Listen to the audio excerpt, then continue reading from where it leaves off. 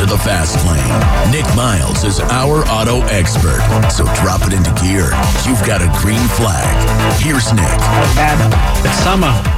It's summer, Jen. I know, I'm excited. It's driving season. I guess you have to drive all year round. Welcome to our auto expert. Fabulous show lined up for you today. We've got a lot of things to talk about. Jen's been busy all week preparing various guests, bigwigs, whatnot, famous people, people in the know. And then, and me. She prepared me for the show, too, as well. What are we going to talk about? This last week, FCA, Fiat Chrysler, have an event called What's New? And they put together a whole bunch of new stuff, most of it embargoed. Can't talk about it till September 1st. Big secret. They show it to the media, and then we have to sit on it and stew. Do you want me to turn the microphone down while you adjust it? There you go. You can adjust it now. Thank you. And then, but one of the things they announced that we are allowed to talk about is the new Dodge Charger wide body Hellcat and various other things, not just Hellcat. But I don't know why they've taken so long to do a wide body, and it looks amazing. Looks in fact, I don't beefy. I don't quite know how we managed to get through the day without a wide body. To be honest with you, I know. It's really nice. We're going to talk about that. We're going to have Ashton on, and he's going to tell us about that. I've just got back from Germany. That was a crazy trip. Sprechen Sie Deutsch? Ein bisschen, danke. Yeah, I had a great time in Germany. I got to drive stuff I can't tell you about. I got to see stuff I can't tell you about. But there was a lot I can tell you about. Germany, they just got their act together. And I love the fact, I always like to push the window. You know this, Jen. Of course. In real life, I like to push the window. And in cars. And in cars. And I like to ask people things that, we could possibly do. And they said, no, it's verboten. So in other words, you made the Germans mad. Nein, it is verboten. My colleague will tell you, it is verboten. You cannot do this. Nein. That's nein, it's verboten. So I had a lot of verbotens while I was in Germany. I did things that were verboten. I will tell you, though, 1 kilometer an hour off the race car driver's time. 1 kilometer an hour off. It's amazing. 296 kilometers an hour, and the race car driver that was with us had got 297. I'm like, 1 kilometer an hour! So you're going to tell everybody how many miles per hour that actually is? Like 186. There you go. 184, something like that. Doesn't really matter at that point because you hit something, it's all over. So true. Thank goodness for the Autobahn. Yeah. I can't tell you how thrilling it is. Like, I feel like 5 years ago. I feel like I'm 21 again. Good. It's like amazing.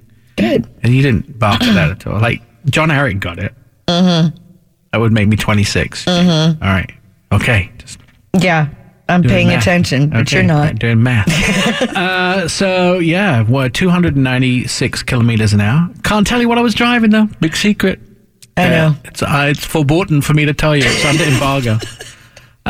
We're also going to get a chance to talk about the Grand Prix races. They're coming to Portland. We're going to talk to our friends about that. We had them on last year. We're going to talk about Cars and Couture, which is a fashion show.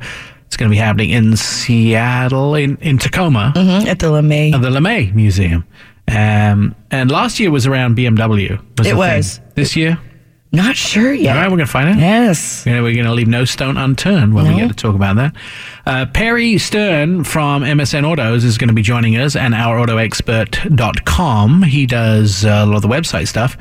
Our pal Perry was on the Hyundai Palisade event. This is a vehicle that's rocking the third row SUV world.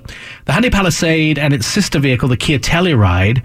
I'm having a hard time not purchasing one of these. Seriously, starting price $32,000, fully loaded, $43,000. An amazing vehicle. He's going to tell us more about it. Had a lot of fun with Javier Muta, who is a Hispanic journalist.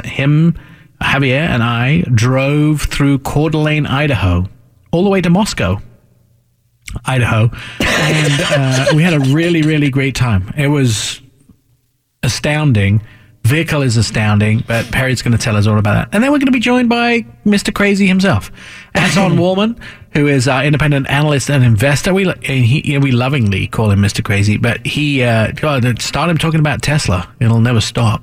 I know. It's like people are gouging their ears out. However, he does have really good information. Yes, he does. He has the inside dirty on everything going on in the tech and electrical world, so we'll be talking to him.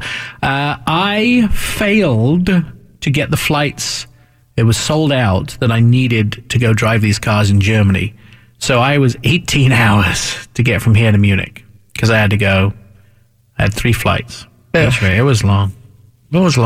And then it was tough. It was long. Thank goodness for automated passport control, though, at Schiphol Airport in Amsterdam. Yeah. Because you just put your passport in the machine and it sucks it in and then opens the doors and spits it back out. And you're good to go. Good to go. Nice. Sometimes it says go and see a man about a stamp, but I have a British passport as well as an American passport. And so I leave on one and enter on the other, which I got caught doing, but that's a whole different story. We drove all these amazing vehicles in Germany. I drove a vehicle in Germany that will not be announced until the LA Auto Show in November. Can't tell you about it. All I can tell you is amazing. What I can tell you about, and we'll talk more about this as we get into the show, is so we went through some technology stuff. Their Formula E cars, pretty amazing. I love Formula E. One of the chairmen of the boards of BMW said that Tesla's Tesla's heavy-duty truck, their electrified truck? Yeah, their electrified big truck, the big one. Yes. The big 18-wheeler. It's pure fantasy, he said. The technology does not exist in the world to make that a reality. So, but he used a word that began with B. We can't tell you what that is either. What is that, verboten? Yes, verboten. That word is verboten. Verboten. So we can't talk about that. But I can talk about some of the tech that we saw there in Germany. Electric helicopter. That was pretty impressive. Not sure we're going to be getting in that anytime soon without a parachute. But we did that, and they have new stuff that BMW have invented where your car sees a traffic light and stops. Yeah, no more red light problems, people. If you're thinking about running a red light, this might be in a new BMW. All that and more coming up as our auto expert continues. God, you're so excited now, aren't you? Keep listening. More of Our Auto Expert with Nick Miles is coming up. Start your engines and you're off. Back to Our Auto Expert with Nick Miles. Welcome back to the show. Packed. We're going to probably have to use some kind of crowbar to get the rest of the cool stuff in on this week's show. Mentioned that FCA, Fiat Chrysler Automobiles, had their big event last week in Chelsea. In Michigan. They did the What's New event where they rolled out a bunch of stuff, including long-awaited, big drum roll please, long-awaited brand new Dodge wide body for the Charger. Comes in several different formats. Ashton Munoz is joining us on the phone. He is the Dodge Charger brand manager. For Ashton, first of all, 3 of my favorite people in the world work with you. Claire, Kristen, and your big cheese in charge, Tim Kuniskis. Oh, Scott. Come on. Scott works for all the FCA brands. Yeah. But Scott's cool. Scott's a very cool guy. He is too. So, Ashton, welcome to the show. Thank you. Well, glad to be on. Good to hear you have some favorites, too. Yeah, I do. They're pretty stellar people, aren't they? Tim Kuniskis, who's now, again, the president of Dodge, he has always been a great pal and has the foresight to do lots of cool stuff. I mean, he brought us the Demon and he brought us the Hellcat and many other things in between. I remember when Tim was launching the Hellcat, he sat me down and he said, "How do you think it's going to do?" And I said, "I think it's going to do pretty well." He goes, "I got to sell about 6,000 a year to make all the promises I made to, at the time, Sergio Marchionne come true." And at the end of the first year, he was like, "Yeah, I did 26,000, my friend." I'm like, "Nice."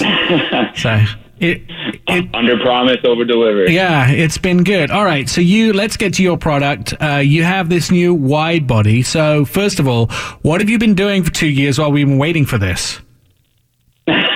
No pressure. We can't roll everything out at once. Everything takes a while to work on, but one of the big things we do is we always listen to what our customers are telling us, whether they are screaming it at our faces or having normal conversations at events. But we've learned a lot of our customers wanted some love for the Charger. And 2020, we were able to deliver on that promise. And we brought the wide body to the Hellcat standard and optional on the Scat Pack. And then we brought a host of other kind of nicer interior features for the inside. We have wheels that touch pretty much every model in the Charger lineup for 20. So yeah, we wanted to deliver to our fans and our enthusiasts, and here we are, 2020 Charger wide body Hellcat. So who's responsible for designing this? So Mark Trossel leads up the exterior design studio. I actually listened to a segment with you and Mark a few days ago, but on the Eyes for Design. But yeah, so Mark and his team leaded up the exterior design of the Charger wide body, and you'll see. Have you seen pictures of it yet? Yeah, I'm looking at it right now. Mm-hmm. I have to say, so you'll see it's slightly different than the Challenger's execution, and what's really nice about this is we redid the front and rear fascias totally. So you'll see on the front and rear fascias, they're actually integrated into those fender flares. Right. They're a two-piece fender flare, so some of the fender flare is bolted on, and then some is actually integrated into the front and rear fascia. So it's a real nice design. It pulls the whole car together, makes it look really modern. No, I like it a lot. I've always actually, and please don't tell anybody this, especially Kristen Starnes, but I've always favored the Charger over the Challenger, just purely because it makes a lot more practical sense every day. Even though the Challenger was the kind of the lead vehicle on the Hellcat, I like the Charger more because you have the 4 doors and you have more practicality, yet you still have the what the heck under the hood, which is my favorite part, of course. So that's one of my oh, sorry, go ahead. I was going to say, so Mark Trossel, by the way, is also responsible for the wheel designs of these cars because he told me a little story, which is he found it very difficult to wash the wheels that other people designed on these cars. And so he stopped letting other designers design the wheels because he said, when I wash my wheels, I do it by hand and I expect to get my hand in between the spokes. And he said other designers didn't think that was important. So now he designs all the wheels himself, which I think is awesome. That is pretty cool. He's told me that story before. And when I even wash our own cars, and maybe it's an FCA thing, hopefully, but we always like to work on our own stuff, and you'll see us out washing our own cars, tinkering on our engines, and messing around with motorcycles and cars and whatever it can be. But yeah, it's fun, and it's nice to know little stories behind that on why the wheels are designed the way they are, or certain features around the exterior, interior of the car. If you're just joining us, we are talking to Ashton about the brand new Dodge Charger wide body, the new vehicle that was announced last week at the Fiat Chrysler Automobiles What's New event. So is the car just a facelift in the way it looks, or did it get some new mechanical upgrades? So exterior for sure facelift. We did give it some mechanical upgrades we retuned the suspension on it, and it obviously now you'll see it has the 20 by 11 inch wheels on it with the 305 Pirellis. So we actually added about 3.5 inches of width into the entire car. So like I said, and actually now the Hellcat finally comes with electronic power steering to manage those big wheels, whether you're on the highway, on the track, or even in like just turning around in parking lots. It's a lot easier now to manage those big wheels and tires. So yeah, big wheels and tires, suspension upgrades, EPS, and obviously our engineers tuned it to ride and handle with the new added width to the car. Have you done a burnout in this yet? I sadly say I have not. We've been trying to keep it under wraps for a while, and the only time I got to drive the car out in public, I had to be pretty tame with it. But as soon as I can get my hands on one again, I'm you'll see some smoke. I don't think you can really call yourself brand manager, Ashton, without doing a burnout. Just saying. I think you should call. I mean, I'm going to text Tim Kaniskas right now and tell him to get you on to do a burnout. Absolutely. How do you guys feel about having Tim back at the helm? It's awesome. It's reinvigorating. We love what he brings to the brand and kind of the crazy ideas that get brought to the table and executed. We're definitely love to have Tim back. Yeah. Tim's one of my heroes in the automotive world. This is a guy who worked his way up through the Dodge brand as a salesman. Used to sell the cars at first, and then worked his way into the company. He's the sort of guy that goes, "What is impossible?" And people tell him, and he goes, "All right, now tell me how we can actually make it possible." That's what I love about him. Who would have thought that Vin Diesel would be introducing the Demon, which had almost 800 horsepower in it. No, 800, right. 840, whatever it was. Crazy amount, but he looks at what is impossible and tries to find ways to actually do it. And I love him. And yeah, I think they're right. I think he should be, even if he goes on to be president of the world, I think he should still run Dodge, because without Tim, Dodge seems to not be everything it can be. And I'm really glad he's back at the helm. I'm expecting to see some crazy new Dodges over the next few years from him. We're definitely working on some cool stuff right now, and it's funny. We kind of joke around sometimes. Is like he comes up with these crazy, impossible ideas, and then we're the guys that make sure it has to get done. I mean, I wish I could live my life vicariously through Tim. It must be pretty amazing. When is this wide body Charger going to hit dealerships, and when can we pre-order? So we'll start taking orders at the end of this year, and you'll start to see them trickle down into dealerships at the beginning of 2020.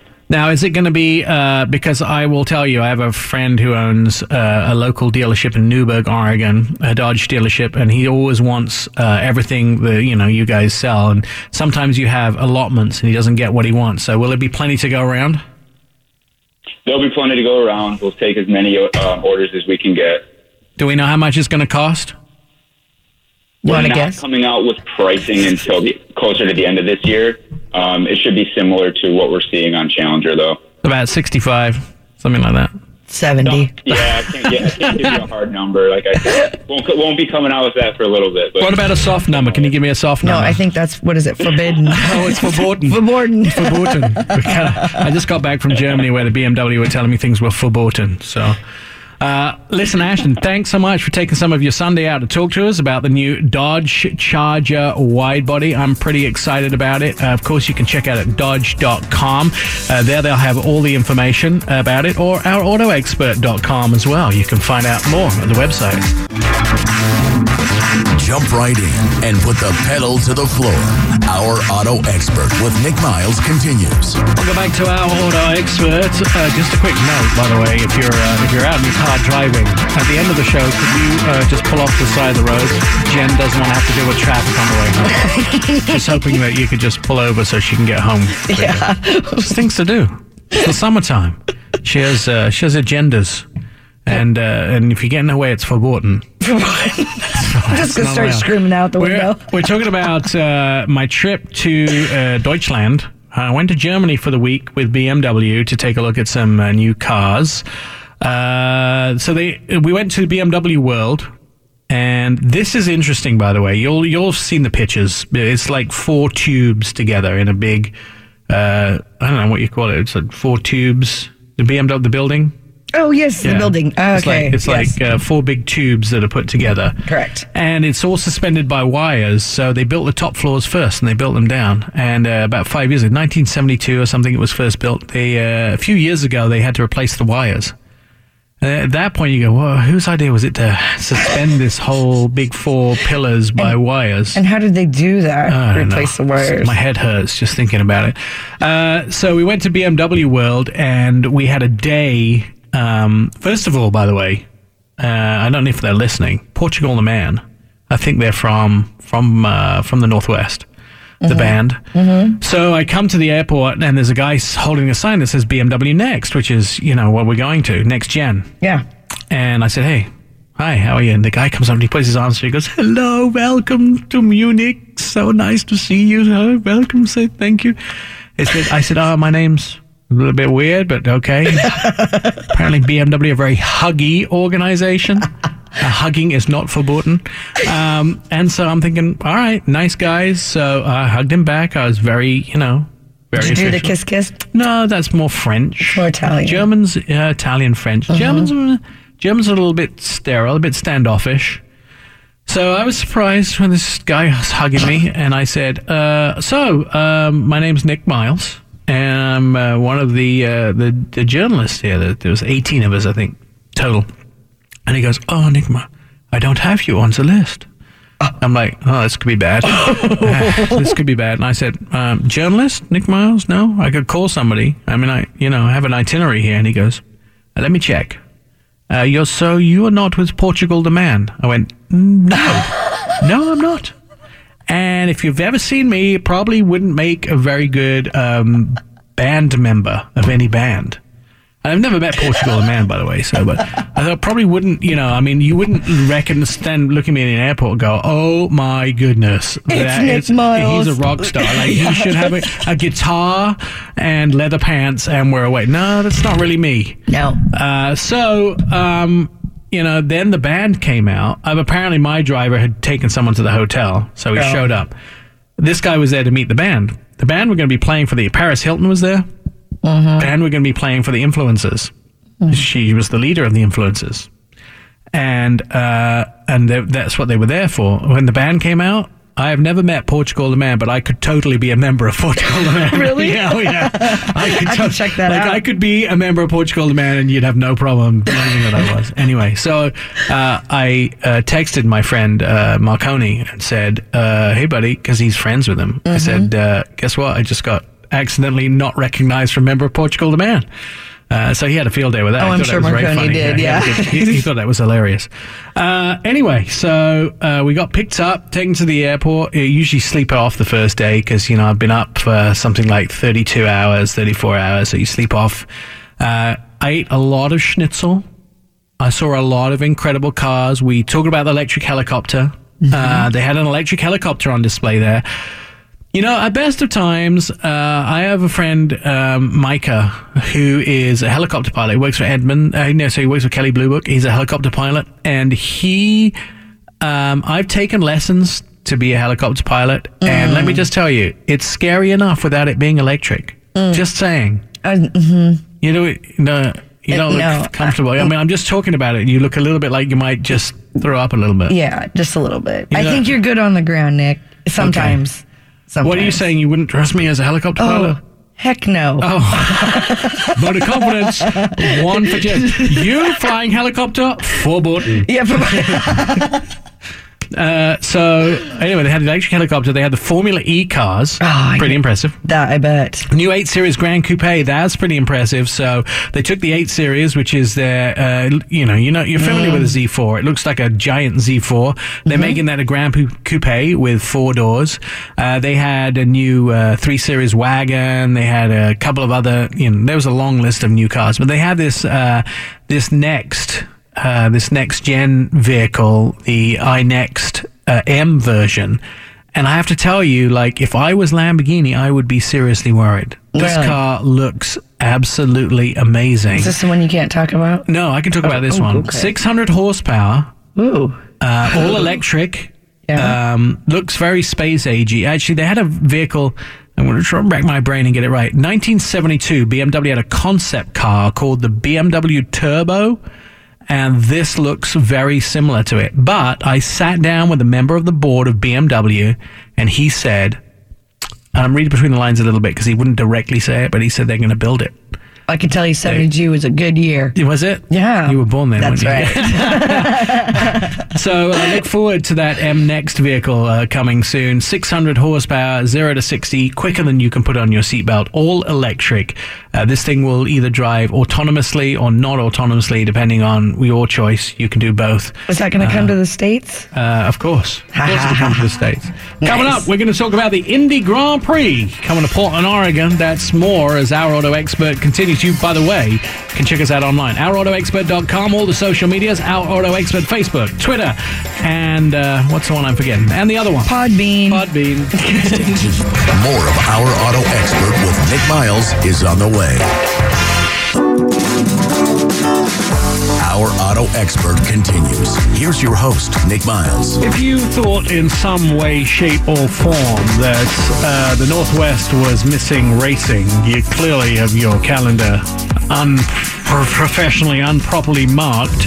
You should be verboten for being a car fan. There is a great racing calendar in the Northwest, and Jen is probably more excited about the next up-and-coming race we're going to talk about than anything else, aren't you? I am. When was the last time you went? Last year. You went last year? It was the first time to return to Portland. Right. The IndyCar races. That's right. You know, what would the IndyCar... And we're a little way out from the IndyCar races, but it wouldn't be proper of us not to get everybody riled up and going and get their IndyCar race support gear on. Jerry Jensen's joining us on the phone. Jerry, coming back again to Portland. I am, yeah. You know, IndyCar racing is, and I was going to tell you, you know, I'm so excited. I'm so excited to be back on your show. You know, I've kind of missed you guys a little less. It's been a year. It's been you know, probably a little under a year. Yeah. Yeah, exactly. So last year was that was the first year back for you?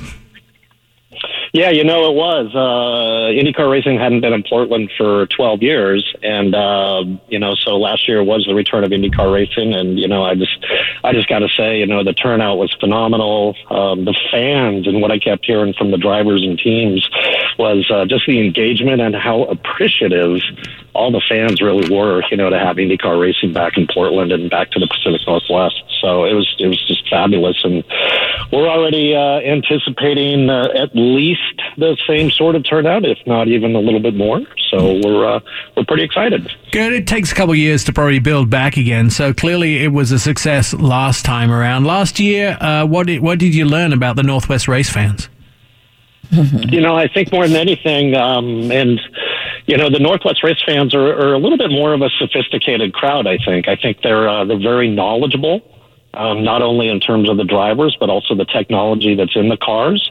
I think that they're very appreciative of the skill that it actually takes to wheel one of these things around Portland International Raceway. And also, you know, they're very in tune with the competition. You know, they know who's leading. They know, my goodness, this driver has to finish at least fifth to be able to jump up in the points. So that's something I think that's very special about the Pacific Northwest when it comes to IndyCar fans. We've got a lot of wise people here who believe they know more than the rest of us, I will tell you.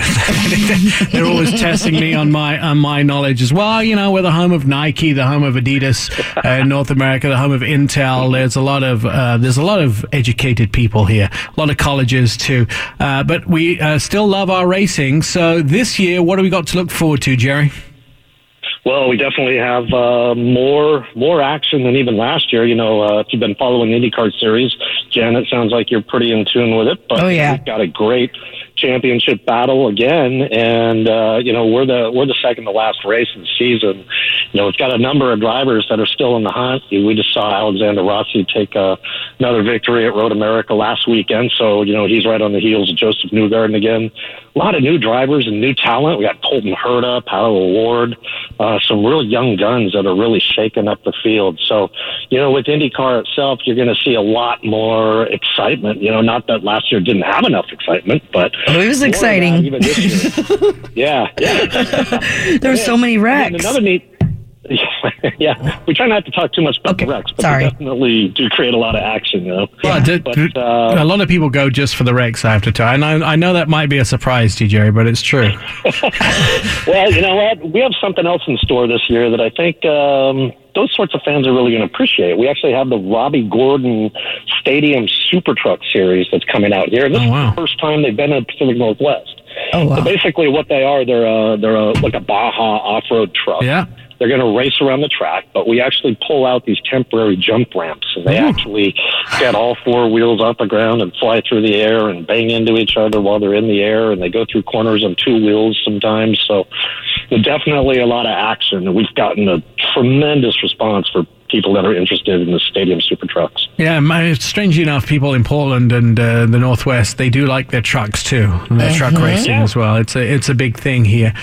So that's taking place now. I noticed one of the things, by the way, I think is really kind of cool. It's a little depressing too, but it's 59 days, 9 hours, 11 minutes, and 1 second until the race starts. You have a timer on the top of your website, which I know by the time most people get clicking on it, which is, by the way, PortlandGP.com, PortlandGP.com. You can go and learn everything about the Grand Prix in Portland. But it tells us how long we have to wait. August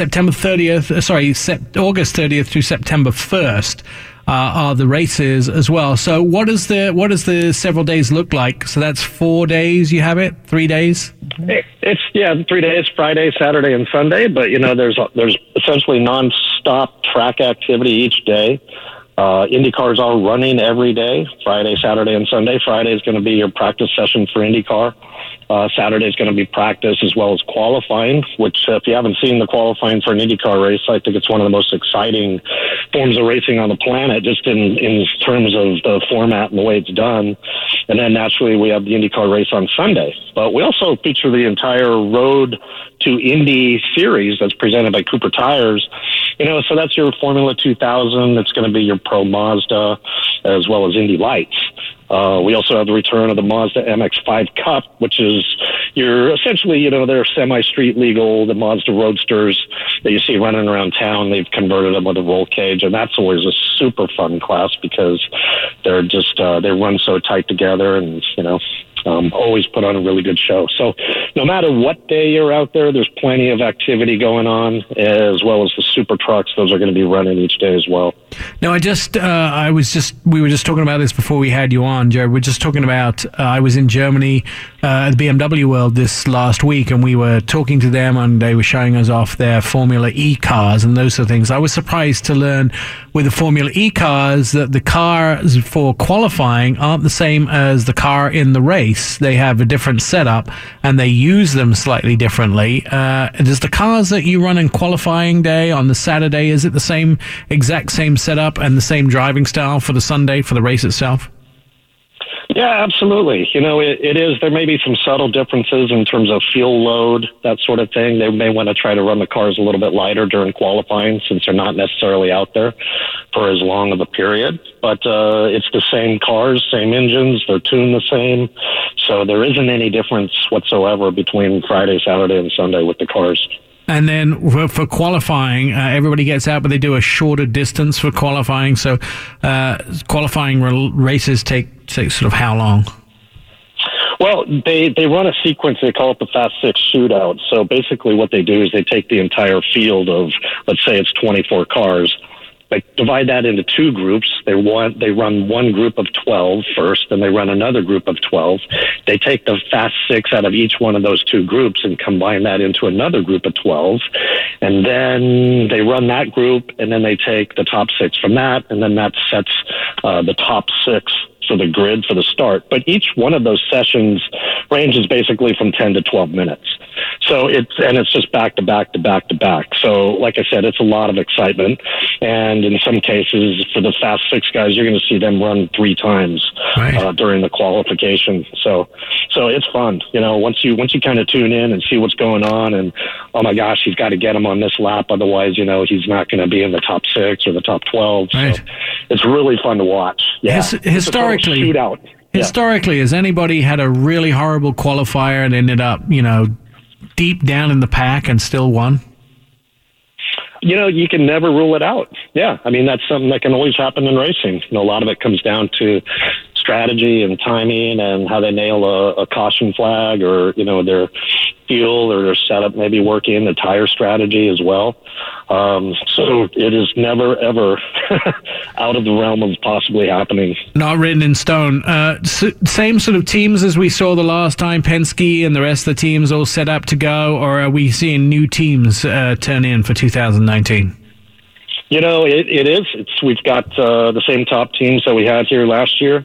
We have an additional team now. The driver is Colton Herta, and it's actually the team is actually owned by a Steinbrenner family. Okay. So from the New York Yankees fame. Right. But so that's one new addition that we have. We've also had a couple of other teams who have actually added a car. So, we're anticipating a good 24 to 25 cars again this year. So it's looking well. It's going to be a busy day. Now, there's a lot other to do at the event than just sit in the stands and watch racing, right? You make it a whole hospitality, family fun day. Mm-hmm. Oh, absolutely. Yeah. We really like to consider it more of a festival. Definitely, tons of activities for the whole family to do out there. We do have a number of IndyCar autograph sessions, and Jen, I'm sure you can attest here, the IndyCar paddock, there is nothing else like it in professional sports. You can literally be right up next to the drivers, the mechanics, the entire team, and in all honesty, these are some of the nicest people you're ever going to find in any major league sport. Yeah, I ended up meeting Roger while I was there. Mr. Penske. It was pretty awesome. It was amazing. He was very friendly, and we got to talk to the pit crews, and it was pretty cool. Now it is. They're all very accessible, and even Mario Andretti's here running around on his scooter and giving rides in the 2-seat IndyCar. Oh, see, yeah. I've done that before. I did that at Indianapolis Speedway with him. And that was pretty scary, I have to tell you, in that car. Although I was highly surprised, and it may not have been his personal vehicle, but it could have been a rental or whatever. But he drove up in a Chrysler 300. I thought that was kind of cool. It was nice to see what he drove off of the track. Mind you, I have a lot of friends who race car drivers who tend to drive something completely not a race car, and the other times, because they say the guy from Formula E was. In the BMW driver was telling me in Germany that he drives around in a BMW i3 when he's not there. He says because it helps him remember he's not actually on the racetrack, which is probably a good thing. Right. Which is probably a good thing. What sort of speeds are we expecting to see people do this year on the track? The Indy cars will get up to about 190 on the back straight, so it's pretty exciting, and it's something you just really have to see. You really can't grasp how fast these cars are going until you see them in person. There's something about the sound and the smell and the speed that just really attracts all of your senses. So especially at the start of the IndyCar race when you've got all 24 to 25 of them just right there in a pack and all heading into the first turn, there's seriously nothing else like it. I like the noise because I've been to a couple of races that if you don't have that sound of the Doppler effect of people going past you, that is just, there's nothing else like it. Yeah, I know. It's supposed to feel in your gut. Yeah, it's probably one of the best areas. Tickets on sale. How do we get them? How much are they? Where do we go? PortlandGP.com, just as you mentioned there, Nick, is the best place to go. And in fact, just last week we did launch single-day tickets for sale. And Friday tickets are $20 to get in for general admission. That essentially will get you anywhere around the track. The addition of that would be a paddock pass that you can purchase online as well. And as always, kids 12 and under are free, as long as they're with a ticketed adult. Excellent. Jerry Jensen, thank you so much for joining us. That's the IndyCar races coming at the end of August. You too could enjoy some real fan racing at the Portland International Raceway. PortlandGP.com is where you'll be able to find all the news and the latest tickets. And you can find us at OurAutoExpert.com.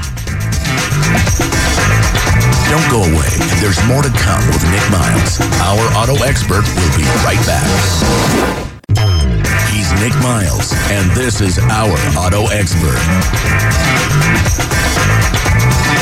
Welcome back to the show, Our Auto Expert. You can reach us on all the various social media platforms. OurAutoExpert.com is the website, and you can also find us at Our Auto Expert on Twitter, on Facebook, and on the Instagrams as well.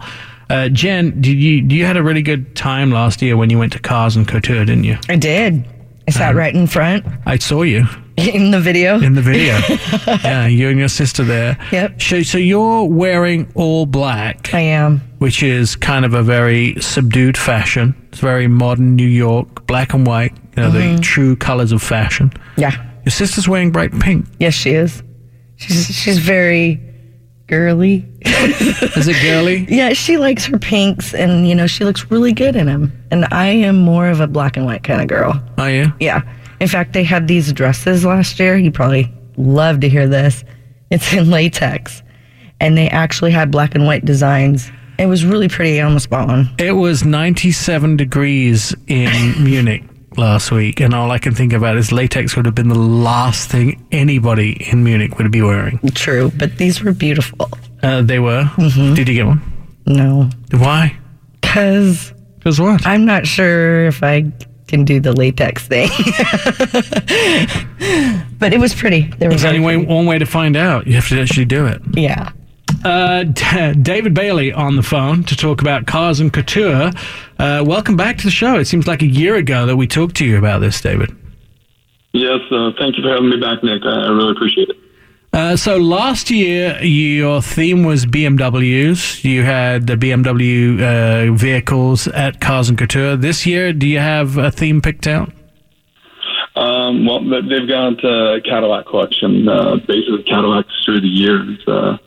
Rather an amazing collection of Cadillacs. I've had a couple of chances to kind of walk through and see some of the different cars that they've got.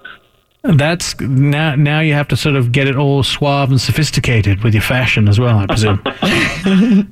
Yes, it's always fun to work with the Le Mans Museum on this project, and every year they bring in a new car collection for their main floor, and we don't necessarily get much of a say in it, but we're always pleasantly surprised on what they bring in. It's usually a collection that has a lot of punch to it. This year's Cadillac collection definitely doesn't disappoint. All right, so give us the elevator pitch on the event. Tell us how it, what it is, how it runs, when it runs, so people who are interested in fashion and cars can sort of buy. But there's probably something for every family, by the way. It's like you have one member of the family, it's really cars. Yeah, but there's fashion too. What? Fashion? I'm going to go. So you kind of got all the bases covered in the family. So give us the elevator pitch on Cars and Couture. Well, it's on Saturday, July 20th. We open the doors at 6:30. This is our third annual show. This is something we're going to continue on, and it's absolutely something we've had a lot of fun producing. Basically, it's merged our love of fashion with cars to kind of create a unique fashion show experience. The big thing for us is this is in all ages. Basically, ages 10 and up, we have no problems having people of younger generations come, and it's been a lot of fun to be able to bring the younger generations as well as, for fashion shows that we produce. It does bring in a lot more guys into our percentages. It's a little closer to 50-50 when it comes to who wants to attend this. And we kind of lean into it a little bit even. Some of our ticket packages actually have a $10 option an additional $10 option to be able to get entrance into the museum for the day and then come back for the fashion show in the evening. So you actually get, what's amazing is for the show we have everybody on the main floor, and it's a beautiful venue. But there's actually 5 floors of cars, and they've got all different types of exhibits and all different types of collections throughout it. But to give people the opportunity to really check out the museum as well as check out the fashion show. It's been kind of fun to get, a different blend of what you traditionally have at a fashion show. After talking to Jen, after she got back last year, one of the things that amazed her and she couldn't stop talking about was the quality of male models that you had there. She said they were outstanding. Even the designer was amazing, who did all the men's suits. It's phenomenal. Yeah, it's... They've done a great job over the years of my team bringing in different male designers. So every year we try to make sure that we have a male designer bringing in male models. And this year ours is Gustavo Petty Couture is our men's line collection. And they participated in the show 2 years ago and have come back to participate in this year's show. How do you decide who the designers are and what they're going to be showing? Well, specifically, we're looking for couture designers, which means they're either ready to wear or made to measure. It's not a mass-produced type of fashion. So these are designers that are looking to custom make something for people. And for us, it's, you know, going and trying to find the best couture designers in the region that we can kind of elevate and showcase as like, hey, everybody, these are what the talented people that we have in the region. That if you are looking for custom, these are people that, you know, we definitely highly recommend. And it's trying to find a little bit of a variety. We've got some that do wedding dresses. We have some that do evening dresses. Some that do cocktail dresses, menswear. You know, we've got a very strong collection of 5 designers coming in for this year's show. I'm looking at some of the pieces that were shown last year. I'm not a fashion expert, might be a car expert, not a fashion expert, definitely, but they are pretty outstanding, and they complemented the BMW collection last year. Do you look for the designers have an idea of what sort of cars are going to be shown, so they can somehow balance it off with the fashion that they're working with? We do. I mean, we let them know what we're having as far as the collection goes, but actually when we start recruiting the designers, we don't even know ourselves what the car collection will be. So it does give them a little bit of influence. I'd say it probably impacts them maybe 10 to 20%, but most of them kind of have a feel and a look of what they're wanting to do. And, you know, it amazes me how well it does go on with the cars that we have. And, you know, especially this year with having, you know, last year's collections with the BMWs and the racing cars. That this year's has the cars all throughout the year. So you have, you know, cars from the early 1900s to current cars. One of my favorites, I think, of this year's collection is one that we used for our promo shoot, which is actually a 2003 prototype. You look at the car and you think it was, you know, made for right now, and it's amazing to me. It's over 15 years old. So that's amazing. We're running out of time, I'm afraid, my friend, but if you want to go to America's Car Museum, Saturday, July 20th at 6:30 p.m. till 11 p.m., Cars and Couture. I'm recommending it. Jen is just non-stop talking about wanting to go and see it next year. She'll post pictures on Our Auto Experts, different social medias, Instagram, you want to check it out. Very good. Go check the website out. It's absolutely outstanding. More Auto Expert with Nick Miles is on the way. It's Our Auto Expert with Nick Miles. Our Auto Expert in the studio, Jen, is here, our producer and maker of magic. She has pulled everything together for this week's show. Jen, thanks for running my life. Hey, anytime, Nick. There's a few other things for you to do, too. I'm sure you do. Can you pick up dog food on your way home? No. So recently, Hyundai introduced their brand new third-row SUV into the world. They did it in Coeur d'Alene, Idaho, and they introduced the brand new Hyundai Palisade. I went on the ride and drive, but so did my pal, Perry Stern, from MSN Autos and from OurAutoExpert.com. And Perry joining us on the phone to talk about it. Perry, first of all, this has a sister vehicle, which is the Kia Telluride, which was released probably about 4 months ago and is turning heads all over the industry, probably going to win a bunch of awards. Do you think the Palisade met the bar that was set so highly by the Kia Telluride? I think it did, and we kind of expected that it would because it's built on the same platform, has a lot of the same features, mainly because Hyundai and Kia are part of the same company, even though neither of those brands will actually admit that. Yes, I did notice when they did the competition vehicles, they listed them all off. They didn't list the Kia Telluride, which was hilarious to me. They mentioned it when we asked about it, though. Right. They said, oh, yes, of course the Telluride is a competitor. But it's still a really good vehicle. I mean, the Telluride is more designed for adventure, you know, if you take a look at it, where the Palisade feels more like a premium luxury vehicle. And I think that's kind of what they're going for Hyundai. And it's an amazing value for what you get, like every other Hyundai. If I was to put both in front of you, fully loaded, which one would you choose? Telluride design better, but I think if you were behind the wheel, there are certain things actually that are better in the Palisade than are in the Telluride. So one of those things, for example, is Palisade has a shift-by-wire, which means it doesn't need to have an actual shifter. It has a little dial. Actually, it has buttons to change gears, which means that takes up very little space, freeing up for tons of space to store all your gear underneath the center console as well as in the center console. So there are certain advantages that the Hyundai gets that the Kia does not. I actually prefer the Kia Telluride, but I want some of the features like that are in the Hyundai. For instance, when you signal to turn left or right in the Kia, it appears in between the two gauges up front. When you do it in the Hyundai Palisade, it actually takes away the speedometer or the revometer, and it replaces it with the camera picture of what's in your mirror. So I think is one of the coolest features I agree, it's one of the coolest features the Palisade has, to show your blind spot right in front of you when you put on either turn signal. And unlike Honda, which is one of the first I ever saw do this, Honda only does it on the right. Right. The Hyundai does it on both. Yeah, no, that's purely one of the most amazing features that it has. I think it has cooled seats in the second row as well in the Hyundai. Am I right? That is one of the options as well, yeah. Yeah. So, mind you, I don't feel that kids should have an option. They should have it a bit tough, because then there's no stimulation to go out and earn a living. Otherwise, they're just going to smooch off mom and dad all the time if they think they can have things like cool seats.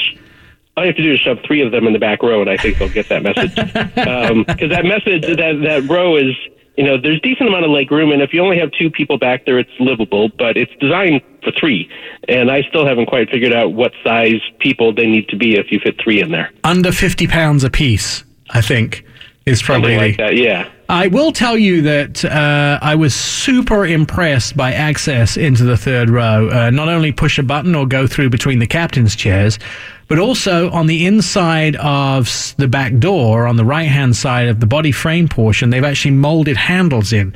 So, you know how normally you kind of either reach up and grab the grab handle above you, or you reach up and grab that little piece of metal that helps lock the door? You can actually put your hand around the corner and use a handle that's specially built into the side of the car. Plus, they have 2 steps on the inside. That's the sort of genius that I can't believe nobody has done before.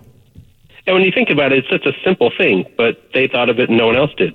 The other nice thing about that back row, if you do get shoved back there, at the top of the line level, there are 2 USB ports back there. So you can even plug in all of your gear, even if you're relegated to the third row. It's nice to have the kids at least quiet because their devices are charged. I will say. Exactly. And Hyundai does have a system so that if the kids are sleeping back there, you can actually mute the speakers in back, so that you can still listen to music in front and it doesn't bother the kids in back. At the same time, if they're making a lot of trouble back there, there's an intercom system, and you can actually talk to the kids in the back without having to scream back to the third row, which I thought was also a pretty cool feature. One of the biggest problems with third row vehicles, and I think parents all over the world clearly have this problem, once you get a third row, you realize that your arm cannot reach back to slap knees that far. It's too far to do knee slapping. That's when you say, if I have to pull this car over. Exactly. Jen sounds like she's been in the back of a vehicle. You had a sister. Were you and your sister, did you have a two row or 3 row? Oh, come on. No, we didn't even have, it was just, we had Monte Carlo. Oh, did you? Yeah, and it was always, she's touching me, that kind of thing. So, yeah, I heard that a lot. I think, Perry, didn't you make your... I recall those days. did you make your daughter ride in the back of your pickup, Perry? You mean in the bed of the truck? Yeah.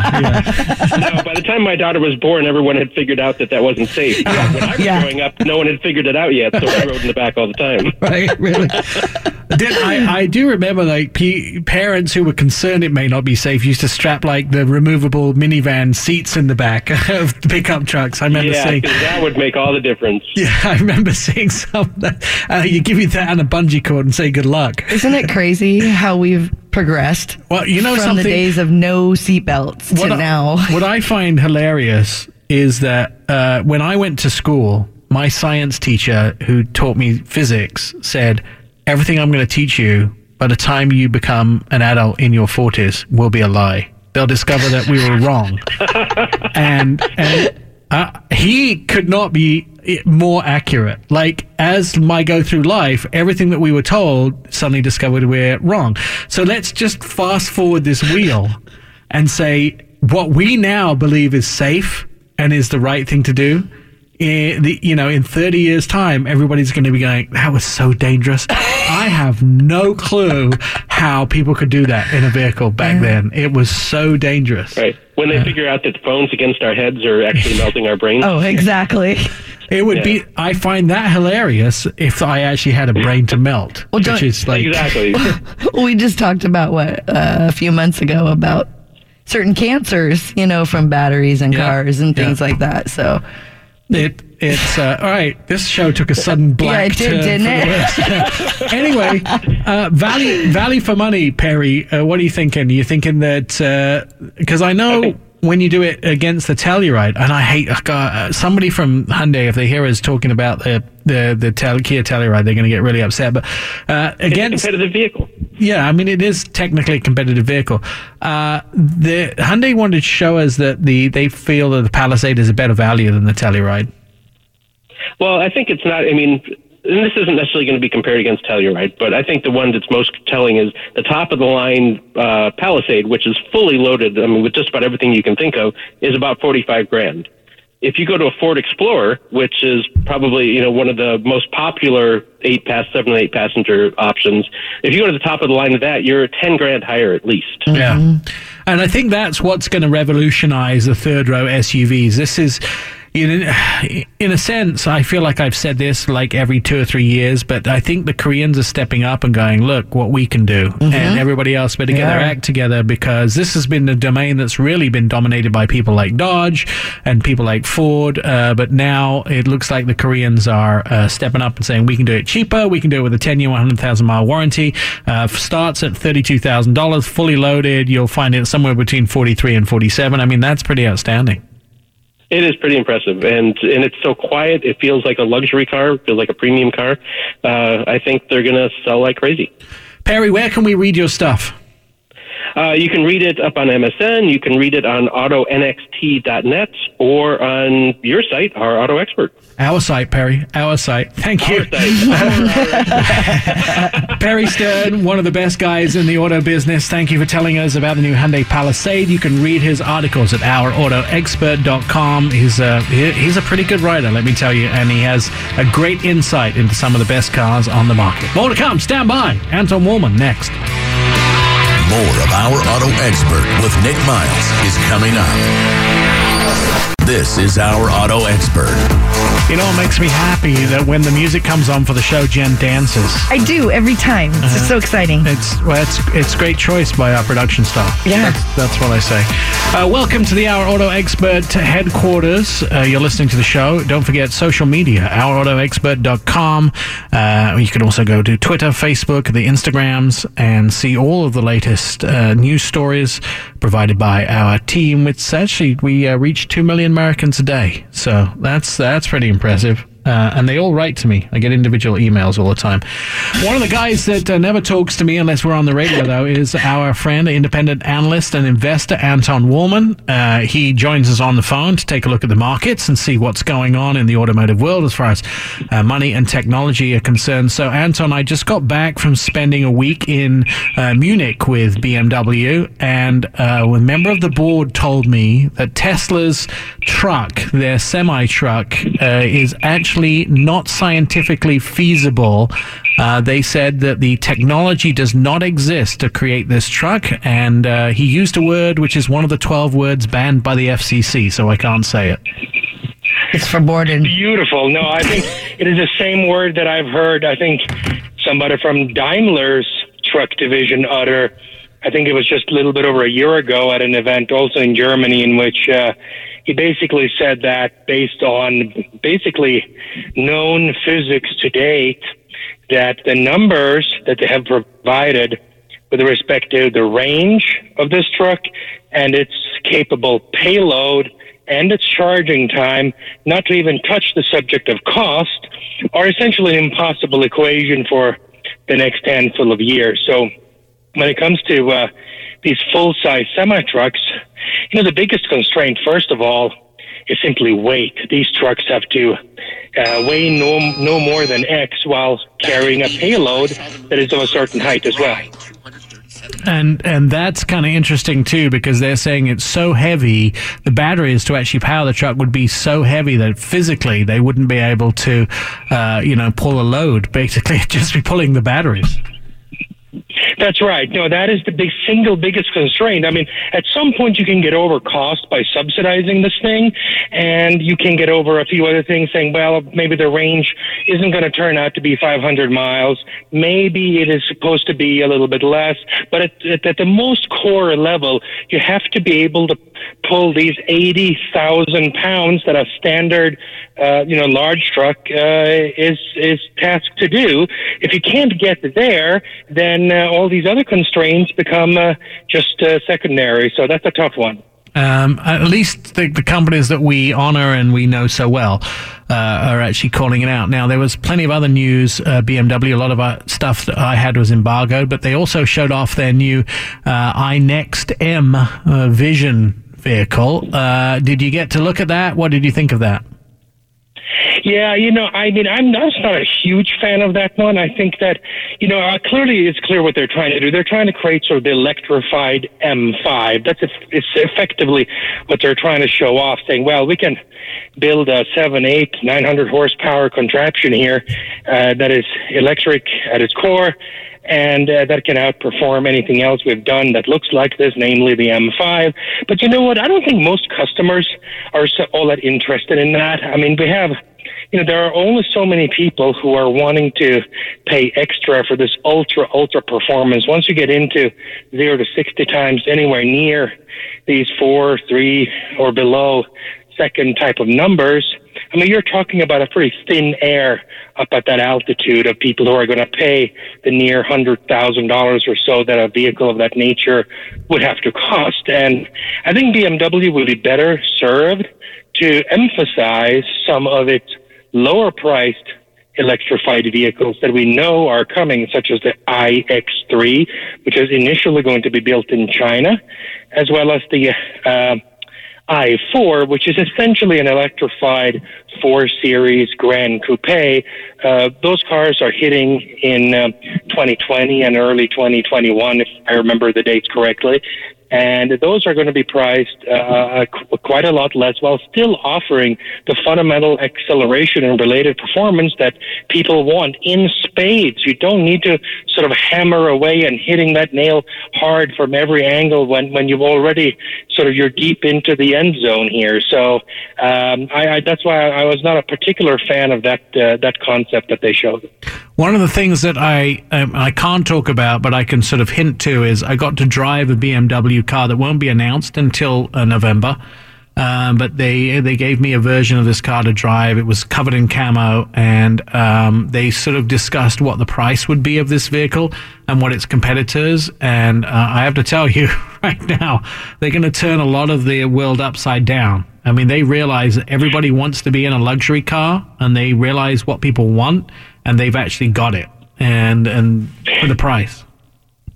Yeah, no, I mean, clearly then they're going to have to do that, because if you look at what's coming here in about a year from now, you have, on the one hand, you got the Volvo Polestar 2, which is an all-electric hatchback that is not extremely low-slung. It will compete directly with the BMW i4, for example, and fully loaded, it'll be $63,000. A base version eventually, after a few months of selling first, the more expensive ones will come down as low as the $42,000 range. And then you have something like the Ford crossover that will be out also later in 2020. So BMW certainly will have to offer a very compelling equation to get into the heart of this market. And that's where we're seeing not just a handful, not just even a couple of dozen, but many, many dozens of cars of this general ilk of well over 200 miles worth of range, more than acceptable performance, and having a fairly practical type of body style come into the market in a big way over the next 1 to 2.5 years from now. And at the end of that rainbow, we'll be sitting at about 200 nameplates in the market, and 200 of these cars fighting for the consumer. And to be able to sell them, they're all going to have to be sold at very favorable prices, favorable to the consumer, that is, which will generate enormous losses for the automakers. Stand by, Anton. We're going to take a quick break. When we come back, I want to tell you about the self-driving car I was in. More of Our Auto Expert with Nick Miles is coming up. This is Our Auto Expert. Now, here's Nick Miles. Joining us on the phone, our independent investor and analyst, Anton Wallman, is with us. So, Anton, part of this trip to Germany, the BMW World in Munich, was we actually got to sit in a self-driving car that had nobody in the driver's seat. Usually they stick somebody in the driver's seat. It had nobody in the driver's seat and drove us around a course. And then they did things like had people walk in front of it. And, all these people, their whole job all day was just to walk in front of a car and watch the car respond. And as expected, it didn't hurt anybody. It was impressive. But BMW did say that they think it's going to be 20 years until a true self-driving car is going to be available. Yeah, you know what the significance is, Nick, of the 20-year estimate? It is the time at which none of the people that are making that prediction and promise will still be employed with a company. So they will be safely away from having to say that 20 years from now, our prediction did not come through. Right. So it's a little bit like politicians promising certain benefits to people and all of that, wow, in 10, 15, 20 years from now, we're going to have all of these great things. Of course, they will be long retired by then. Adios, goodbye. Yeah. Well, I think what they're saying is that it's not going to happen in 2 or 3 years. What they're saying is it's a long way out, and nobody's ready for it, and nobody's thought about integrating non-self-driving cars and self-driving cars, et cetera, et cetera, et cetera. They say, so we're going to get to level 3, level 4, but there's going to be no level 5s in their lifetimes, which I would have to tell you I absolutely agree with. I think that we're a long way away from the true self-driving car. Even though the technology exists today, the world is just not ready for it. But one of the things that they did show us is their new traffic light system. We got to drive on the roads in Munich with a real car, and we showed a traffic light turning red and the car actually coming to a complete stop. It recognizes the light, and they did it. They demonstrated it. The car, they didn't touch anything. The car came to a complete stop. First time I've experienced this, and first time I've actually seen it in action on a car. Do you think that's going to be in cars soon? Well, let me think. My house cat has a greater self-awareness today than a level 2 automobile in terms of being able to jump in the right places. And you would think at the basic minimum requirement, a rough 1.5-year-old child can roughly acknowledge and stop at a red light when they see it. So I think that this is not a major achievement. This is one of the, most basic requirements to get anywhere in this thing. I mean, you're talking about what is going to be required to get through a snowstorm in Minnesota in the winter when it's completely dark outside and you don't see anything of a road. Forget about road signs and red lights and all of that. I mean, recognizing and acting upon the direction of a red light, that is like the simplest possible level that you could possibly achieve in a hierarchy of level of difficulties for an autonomous car. So they had better get to that because they have a lot bigger and taller hills to climb ahead of them before they can even get to level 3, let alone level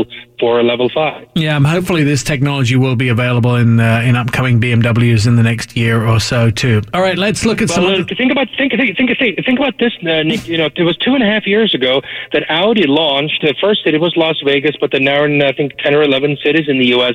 The ability of their cars also to recognize red lights, but what they do is that they tell you, the driver, the number of seconds until it's going to turn green, or conversely, when the green light is going to turn red. And of course, that incorporates all of the intelligence to, if they should so desire, to incorporate the actual braking functionality. Now, as Audi hasn't done that yet, but you think about this, all of the basic intelligence to then say, well, then we also apply the brake pedal is already there and has been in service for 2.5 years on the road today in every single Audi model you can currently buy. Yeah, no, I agree, but I'd like to see some of these things at least enabled. But of course, a lot of legislation in the US, including things like the adaptive laser headlights and those type of things, they're not all available yet, and some legislative work to be done. Let's turn our attention to Tesla. Second quarter unit sales at some point in the next few days is going to be available. So let's put a flag in the sand and see, how do you think Tesla are going to turn out with their latest sales numbers? Yeah, basically, when they reported, earnings earlier in the year, they predicted that they said they were going to do 90 to 100,000 units in the second quarter. I think that they will probably reach at least the bottom end of that, so they'll be right around 90,000 plus or minus a couple. I think I'm on record as I've said predicting about 88, so they'll get very, very close. And the mystery here is not all that great. Clearly, the company has been discounting many of their cars. You can go and pick up a Model 3 or a Model S or a Model X off the lot today at many, many thousands of dollars below the official MSRP that you'll see on their website. So they're moving a lot of units by lowering prices, and lo and behold, when you lower prices, you sell more units. The bottom line is going to be a disaster, of course, at least before you start accounting for emissions credits and all the other goodies that the company gets that actually helps them to the tune of a few $100 million per quarter. But the actual car economics will suffer greatly from this. But I do think that they will be able to at least approximately meet the lower end of the band that they promised a quarter ago. Do you think that Tesla are going to be able to improve their future, or do you think it's a slow climb down a hill?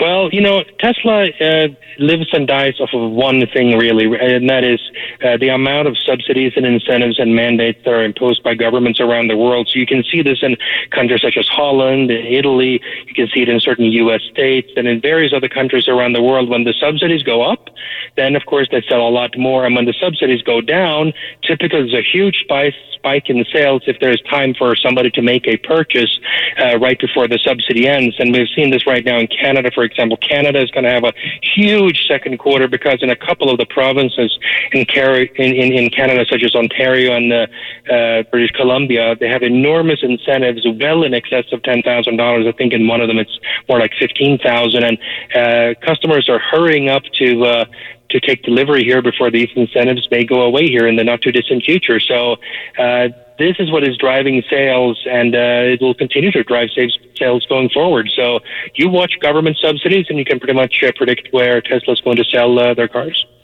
So ultimately, without government subsidies, no Tesla? Well, not necessarily, right? I mean, if the product is good and the company's cost structure is under control, you still could have a company that would survive, maybe at a lower valuation and a lower scale. But that doesn't mean that Tesla would necessarily go away. Now, clearly, here there are many other parts of the equation that could trip things up, such as mismanaged cost structure and over-leveraged balance sheet in which the company has simply taken on too much debt in the last 5 years that they simply can't dig themselves out of. All of those things remain perils, and we'll just have to see whether the company can raise enough money to pay off those debts, or whether they can somehow turn the fundamental cost structure of the company around so that they can actually start generating a positive margin. And right now, it doesn't look too good, but that does not mean that it's impossible. Now, last week, FCA, which includes the Jeep brand, had their big What's New event in Chelsea, Michigan. They showed off all the cars that are coming in September, but they have some plug-in Jeeps that are scheduled to start hitting the market in early 2020. Tell us about those. Yeah, so we have 3 Jeeps that are coming in 2020. First of all will be the Wrangler, of course, the most iconic vehicle of them all, which will start sales in the first quarter, made in Toledo, Ohio. It will have a plug-in hybrid variant coming. The company just took the factory down for about 3 or 4 weeks here in mid-May till early June in order to reconfigure the production line so as to be able to actually produce this vehicle.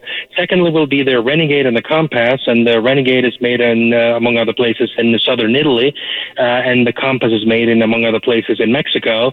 And those will also get a plug-in hybrid variant coming, I think, a little bit later in 2020, but driven more in those 2 cases by the European requirements and the U.S. ones. But I believe they will all be sold eventually in relatively short order in essentially all geographies. So the Wrangler, obviously, clearly first and foremost made for the U.S. market, but again, probably soon thereafter made available around the world as well. I mean, you can imagine that given the new legislation in anywhere from the UK to France and a few other countries, that the Renegade today is not exactly a popular vehicle, but if you make it into a plug-in hybrid variant, maybe it could become a bit of a naturally more realistic cult vehicle there, as it has been for decades already here in the United States.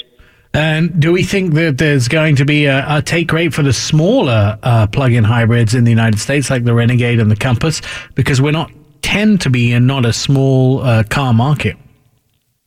No, we're not. But I mean, the Compass and the Renegade sell at very healthy volumes today in the United States. So whether the plug-in hybrid versions will or won't sell very well will depend squarely on one thing, and that is pricing. And we're talking the net pricing after how FCA first must internally subsidize the product because they're essentially forced by fuel economy mandates to arrive at a more frugal mix of across their entire fleet that is for sale. And you combine that with the various government incentives, such as the $7,500 federal government tax credit and the various state credits. For example, Colorado is right now sitting at $5,000, will go down to $4,000 next year, and then California is, in most cases, for most people, sitting at $2,500, and various other amounts in different states. Of course, there are many states that have no incentives, but many states have, something. So you add them all up, and you add other incentives such as the carpool lane privilege in California, which is very popular in the two largest metros there. And those would be the things that would drive the sales of those products. So if FCA prices the product favorably and the incentives remain, I think they could sell quite a lot of them. You look at the Pacifica, which has already been sale for over 2 years now, the plug-in hybrid. It's priced on an apples-to-apples basis, the plug-in hybrid, about $7,500 above the non-plug-in hybrid version. So if you're actually able to take advantage of the $7,500 federal tax credit, you're paying a zero premium price as a consumer for the plug-in hybrid variant. And in that case, I would argue you'd be crazy not to buy it because, you're essentially getting almost no compromise here for a product that is verifiably better and will offer you vastly, vastly better fuel economy and should add also a smoother ride. Finally, in the last minute or so that we have, let's quickly touch on the reorganization at FCA. There was a big shuffle again. Mike Manley moving all the big executives around. That's right. So it's almost confusing because our good friend, for example, Tim Kuniskis, is now back at running the great Dodge brand, the muscle cars and some other cars, and still has some responsibilities left for Alfa Romeo. And then Jim Morrison, who had been moved around to do a variety of other things, now back at running Jeep. And, of course, we have a couple of other situations which remain unresolved. But basically, FCA is certainly has been, there's been no shortage of personnel changes there at the very high end.